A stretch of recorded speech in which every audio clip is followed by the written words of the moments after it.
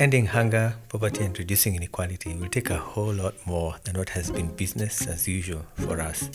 That's why at the Local Development Research Institute, we're bringing African voices to share with us their take on what the future holds. This is the Next African Agenda.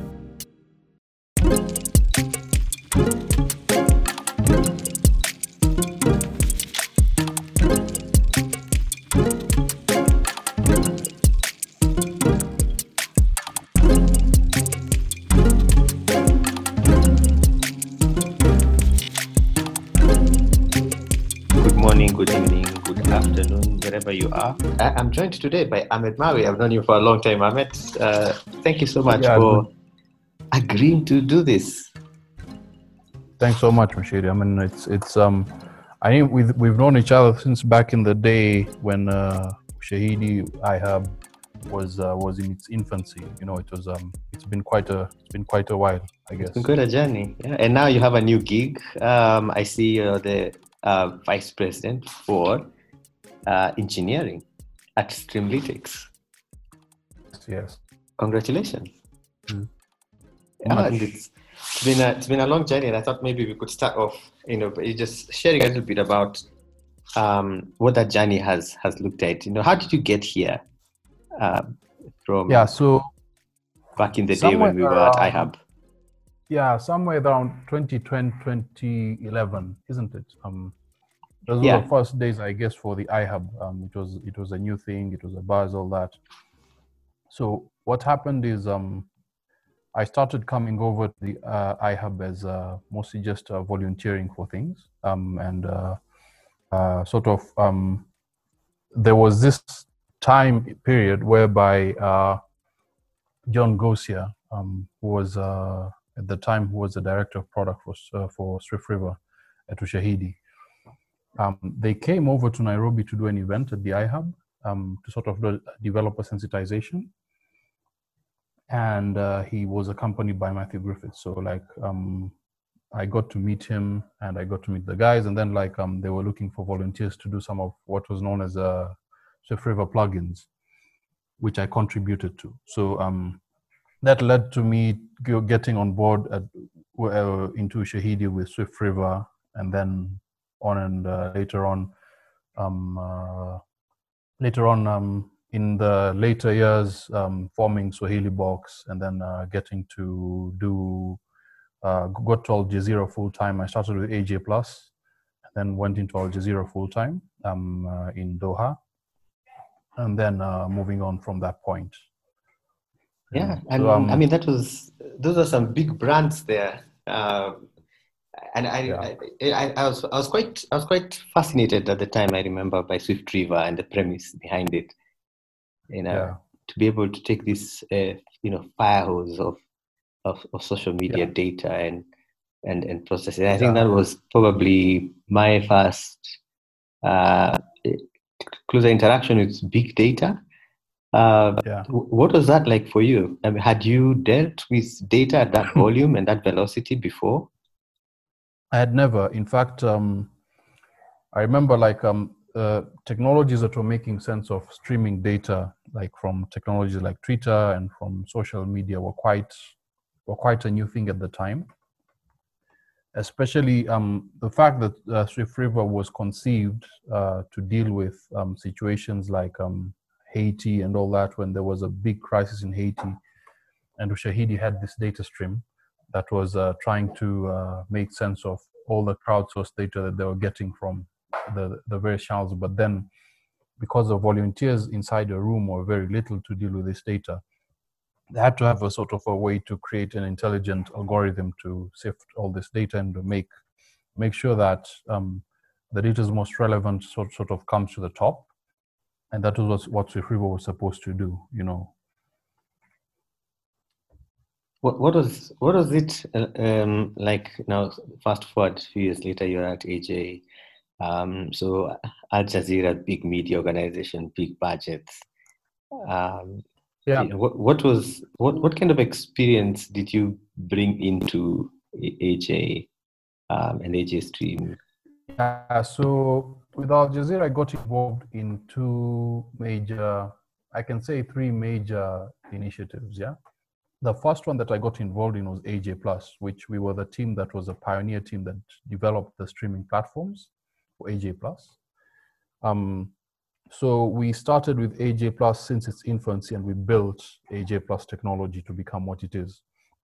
And that included developing all the backends, the media workflows, you know, and OTA, streaming, all that. So like we built the infrastructure that was end to end from ingest of media to production to sort of to OTA and to stream out, you know.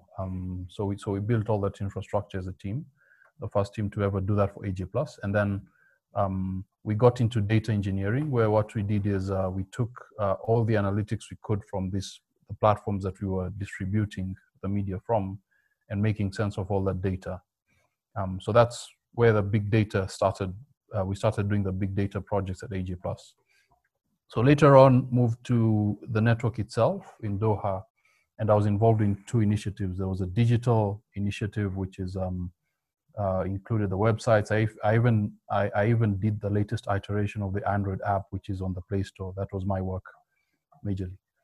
And then moved on to doing to now broadcasts. In the last year I was there, and we did AI on Media Archive, which included metadata enrichment, all those things, together with teams from Microsoft and Azure, and making use of cognitive services tools. So we worked to digitize the entire media archive.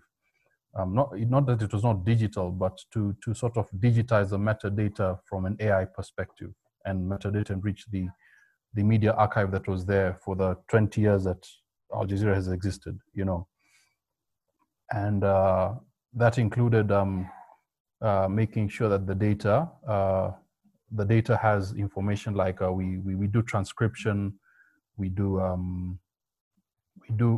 sort of make sure we detect what entities are in the videos at what periods of time, and sort of that includes, so for instance, what people were in these videos, what were the landmarks, what were the locations, all these things, and to enrich the data set that we had for that media, so that we can create a more intelligent archive system for media. Oh, that sounds fascinating. So just like that, you had an algorithm that went through this huge archive and said, oh, that's a video with Muchiri in it, and that's a video without him in it, and that's the World Trade. And like even like actions, including like, is he shaking hands? Does he have a red tie? Is he wearing a white suit? So all the way there. Facial expressions, did you get there? Is he happy? Is he sad? Yes. So we could also try to check and see facial expressions, and that adds to the enrichment process, you know. So, and we really worked very closely with Microsoft and their cognitive services tools when we were doing all these projects. So that's that's you know, kind of tells me that, you know, my small problems here trying to figure out how to catalog my photographs and create a better archive. It sounds like, you know, you guys already built that tech. It's already there. Well, the tech is already there. It's just for us to consume it. And I guess Microsoft had a lot of tools together with platforms like Databricks and all this, like on the Azure platform. So like the Azure tools comprehensively used to deal with all these things, you know. And I think since I was there and I left, which is around 2018, up until now, the tools for Microsoft have vastly improved when you talk about the intelligence in the media, in media processing. So it was quite a good experience, to be honest, you know. And we ended up also doing we ended up sort of carrying out an event as Al Jazeera known as the Future of Media Leaders Summit.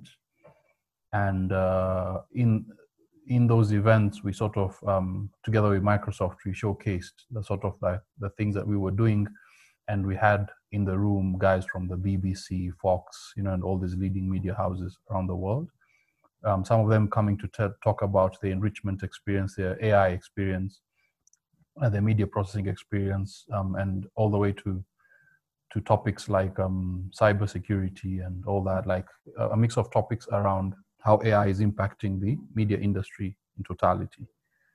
So it was quite interesting, Of all the stuff you've since done, from Swift River all the way to Streamlytics, what have been the most interesting data sources for you in terms of, big data? Yeah, so for me, I guess it was quite interesting when we started doing AI on media. That was like the sweetest thing I've ever gotten into, because the impact for that is really profound, especially if you talk about an organization like Al Jazeera, where they had they had film and media in all angles, like from documentaries to like news to special programs to all these sort of things. And like the impact you can create by sort of enabling artificial intelligence on that and getting enriched data because of artificial intelligence, it's sort of like that I think was the most interesting project when you're talking about big data you ever got involved in.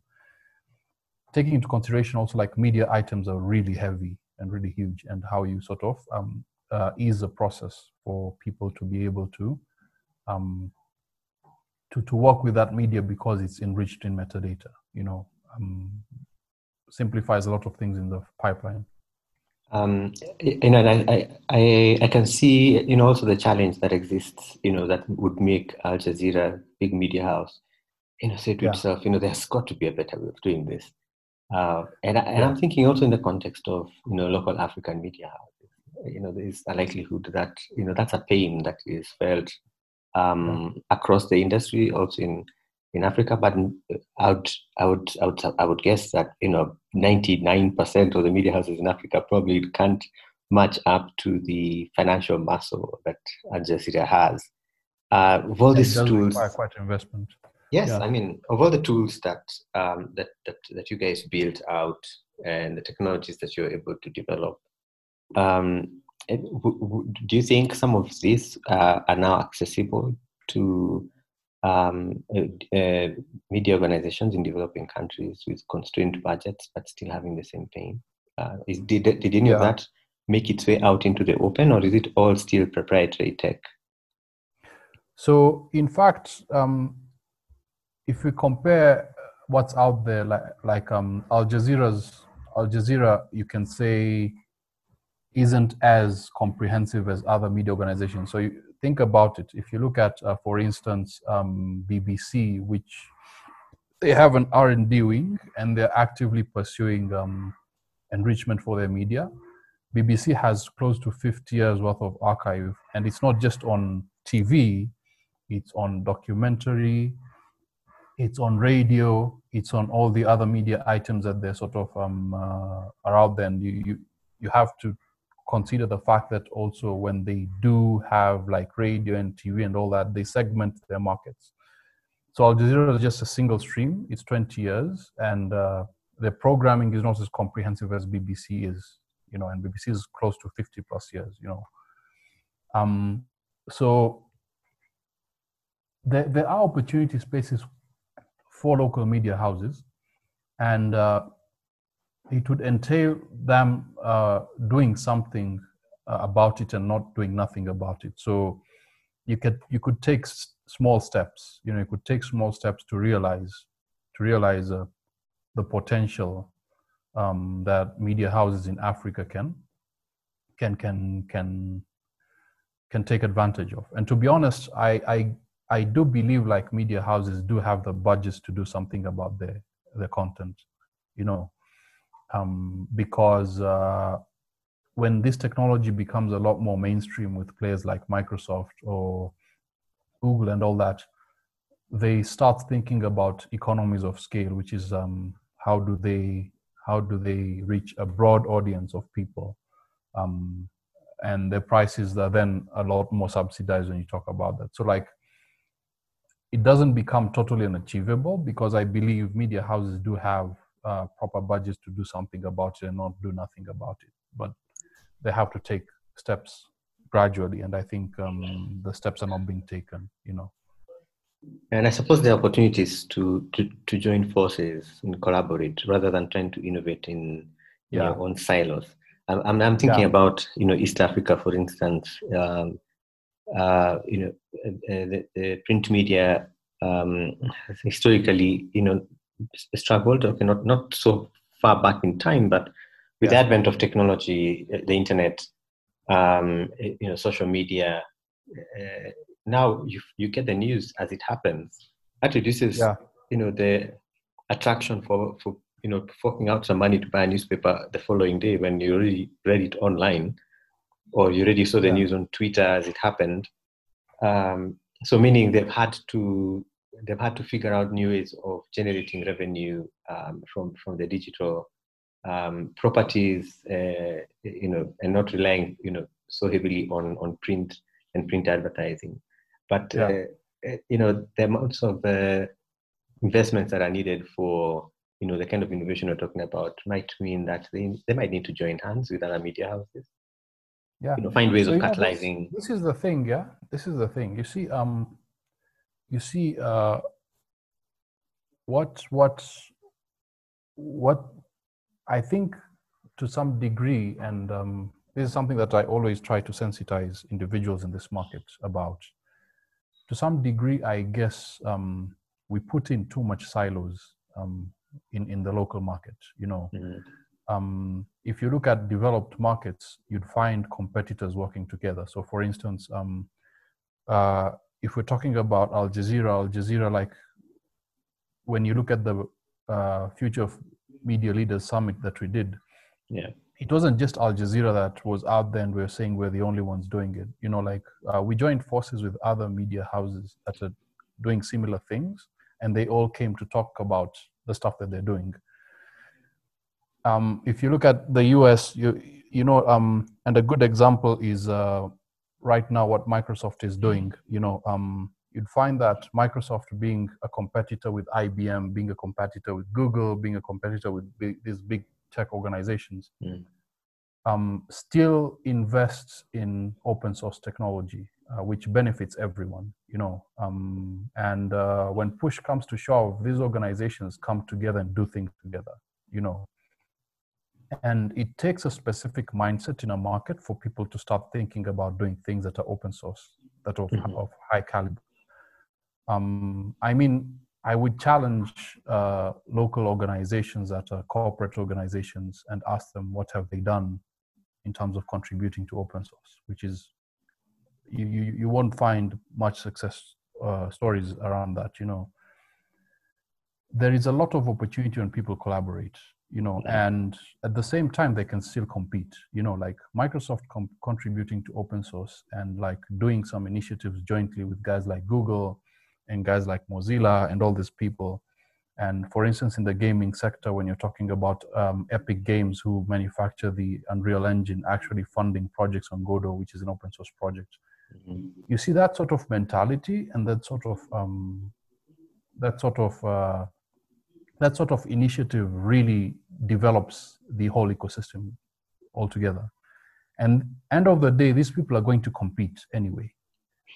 But they do a lot of things to collaborate. And I think as a market, we need to think about critically, honestly, like, and really change our mindsets around these things. I think we put in too many silos in the process, which is detrimental to even the organizations themselves. I think one of the areas that you know, because you mentioned the you know, the engineers and the people that were working at Al Jazeera for AJ Plus at the time we started, and you know, I'm just wondering if that level of, you know, capacity building and building out the human capital that can be eventually available in the pool for everyone to tap might be an area where media houses can consider collaborating. Because if there are only 3 or 4 engineers in the region, who understand how to build out, technology for AI that can scrub, a massive archive to improve metadata. It means that, there's a very limited resource and everyone's fighting for it. But if media houses are to collaborate on capacity building and education for media technologies, then there's a chance that the HR pool expands and everybody benefits from that.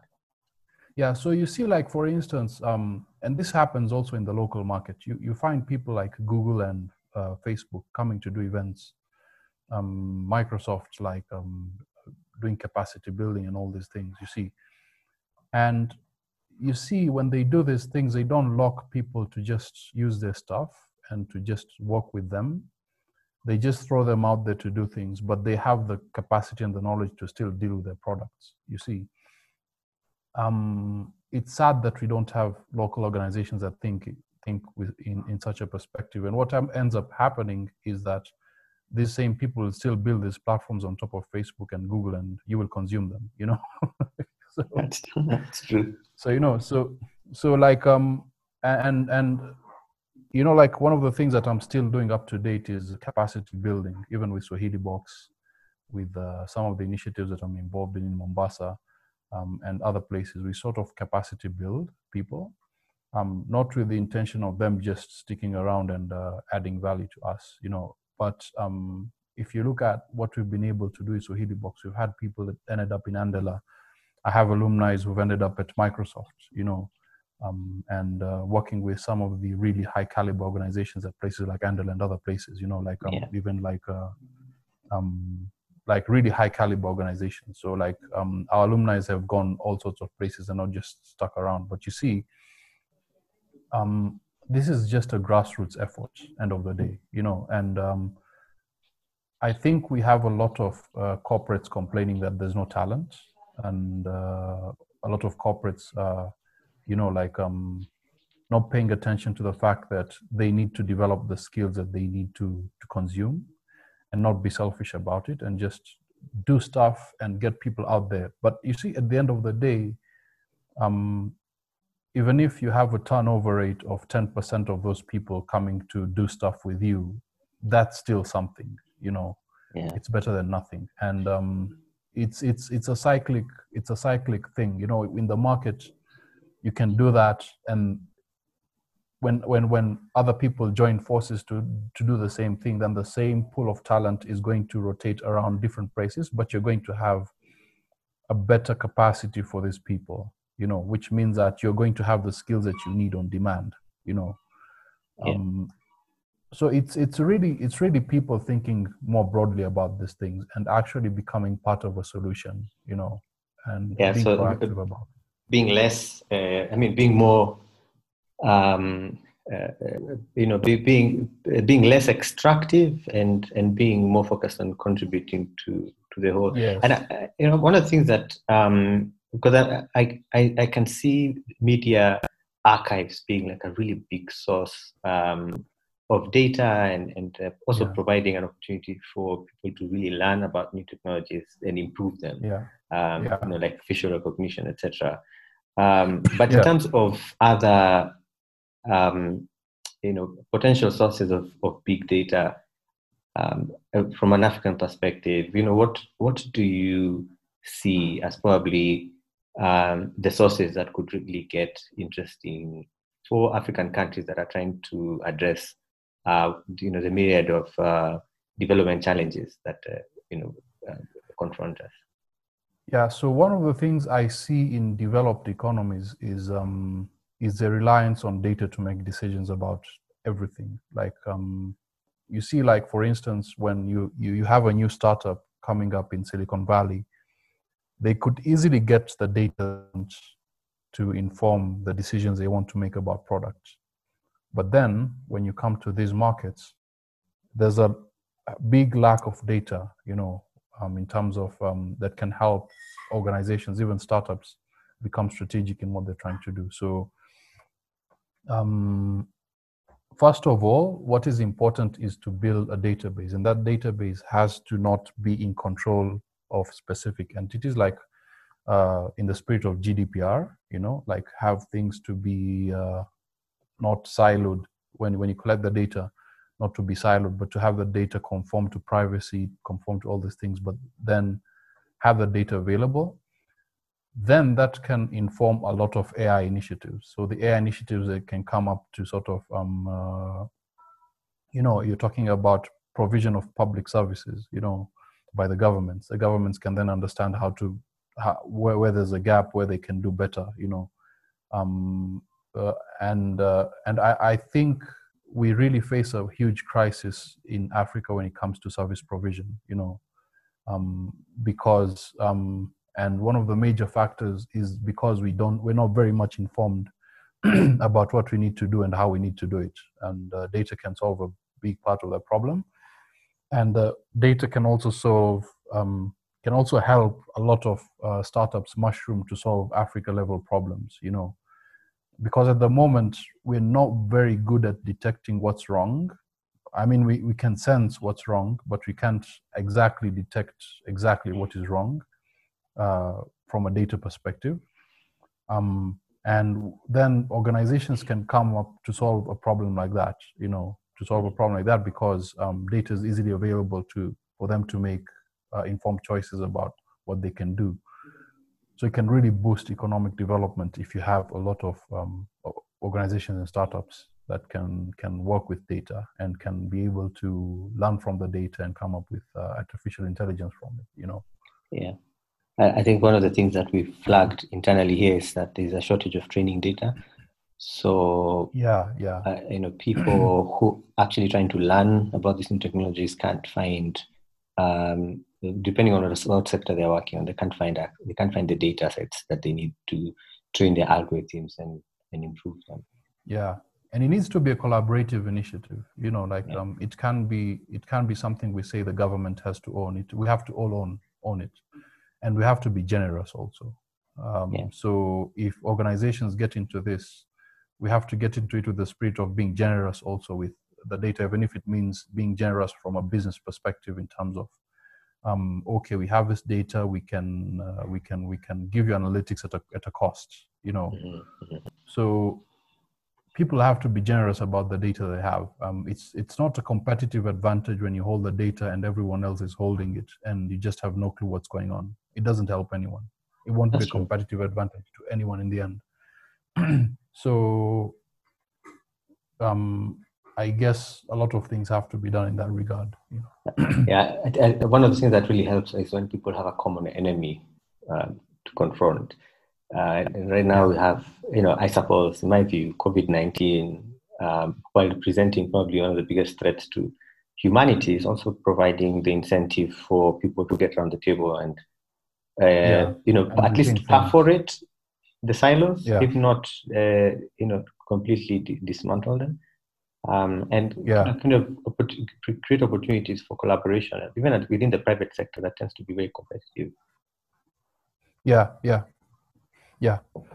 and I guess we need to, as corporates, as individuals, as Africans, we need to stop complaining, and we need to start thinking about how to solve the problems. You see, one of the things you admire also in developed markets is how people volunteer their time to do things. You see, I find it ironic that in developed markets, people actually have time to volunteer to do things for free, and the income is a lot more, and the perception we have in local markets is that when you volunteer time, you're misusing yourself, and in actual sense, African countries need a lot of people to volunteer their time to do the right things, we need people who are like heroes who can step out and say, we need to volunteer some time to solve specific problems, even if it's for free,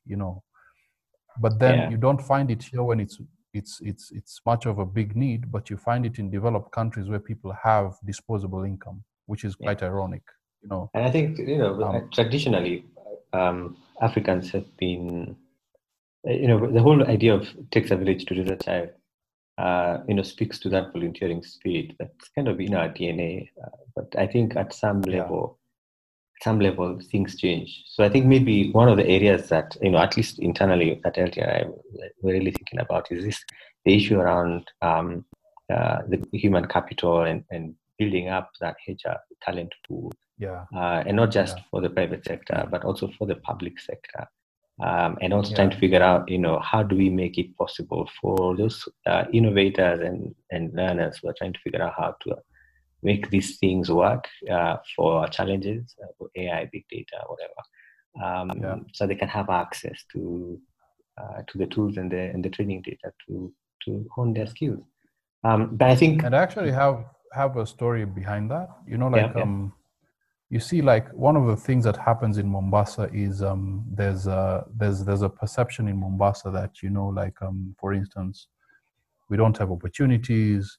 Opportunities are not being brought here. Opportunities are being centralized. And all that. But when I was starting work in Mombasa, especially like setting up tech communities and all that, and there was totally nothing. I guess that is around close to 10 years back. There was totally nothing in Mombasa.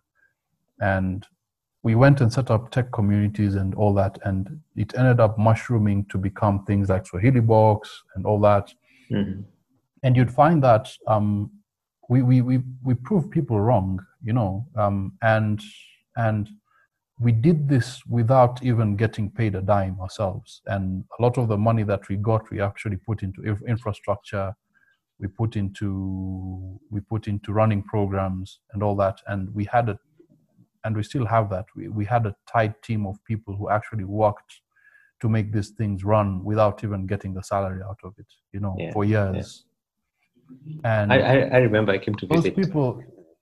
Those people can be credited for taking Mombasa to the next level, and it included people like Ali Salim, it included people like Ajra, it included people who are co-to Swahili Box team at the time, and like the amount of sacrifice that people put in, and that just transformed Mombasa, and it led to people ending up at places like Microsoft, people ending up at places like Andela and all that.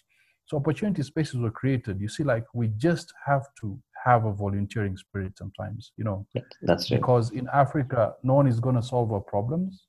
You can't expect there's going to be aid agencies, coming to solve African problems. We have to solve these problems ourselves, and we have to put in the time to solve these problems, So if to be honest, if we're not thinking about doing things to give back to community, then we will always be in a cyclic loop where we always tell ourselves that, we always lament and complain about the problems we're facing. Nothing is going to happen because no one's going to help us, So we have to be proactive about these things, and we have to have a spirit where we give back and start solving these problems ourselves.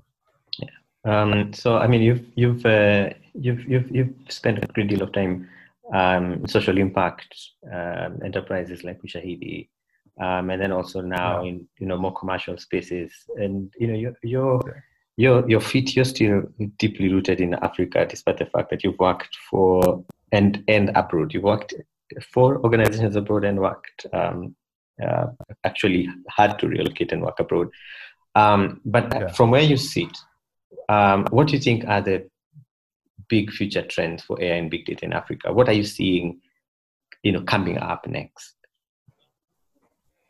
I think service provision, media can become one of those things that can be impacted, yes, and they can create a huge impact if we impact media. Mm-hmm. But that's just one of the things, and media becomes a lot more about consumption, entertainment, about maybe even research. And I think the impactful area, media enrichment can eventually end up becoming a huge deal the area it can impact a lot more is in the area of research and intelligence about the market itself, so people can easily be able to do research from archive, But then I think there's a lot of things around service provision and quality of service, and we're a market that we sign contracts on SLA but never really follow through. Like service provision and all that can really improve once the data is becoming richer, and I guess it would open up a lot of doors of opportunities for organizations to come up and solve problems based on informed decisions, because data helps us get informed decisions in place. And if we have policies, and I think this is somewhere where the government can really help, if we have policies that can really help startups thrive, incentivize startups, and create conducive environments for them to have an easy start, not to have a very rough start, especially when you're talking about things like taxation and all that, and subsidies in various forms, and then put in data, big data in the mix, big data and machine learning in the mix. I think there's a lot of potential that can come out of that for the economy to grow, and having more people set up business. I think you'd find it that a trend that the most developed economies actually have more people setting up SMEs, a lot of people setting up businesses, a lot of startups coming up and all that. That's a common trend with a lot of developing countries, and we have to encourage that trend for us to become a strong economy, Yeah, excellent. I can clearly see, how, that media and AI nexus, is presenting an interesting new frontier for the tech industry here. And I suppose it's probably one of the biggest areas to look out for in the short term. Yeah. Excellent. Well, thank you so much, Ahmed. This has been absolutely amazing. The insights on media. I think there are a lot of organizations that are working in the non-profit space that hold huge amounts of content and still struggling to figure out how to make sense of it. I think if you just ignited new sparks of ideas in terms of what is possible to help people make better decisions with the data they already have. So thank you, and congratulations once again on your new gig at Streamlytics, VP Engineering. And we look forward to hearing more from you. No problem. Thanks so much. It's been a pleasure. Excellent. Talk to you again soon. Thank you.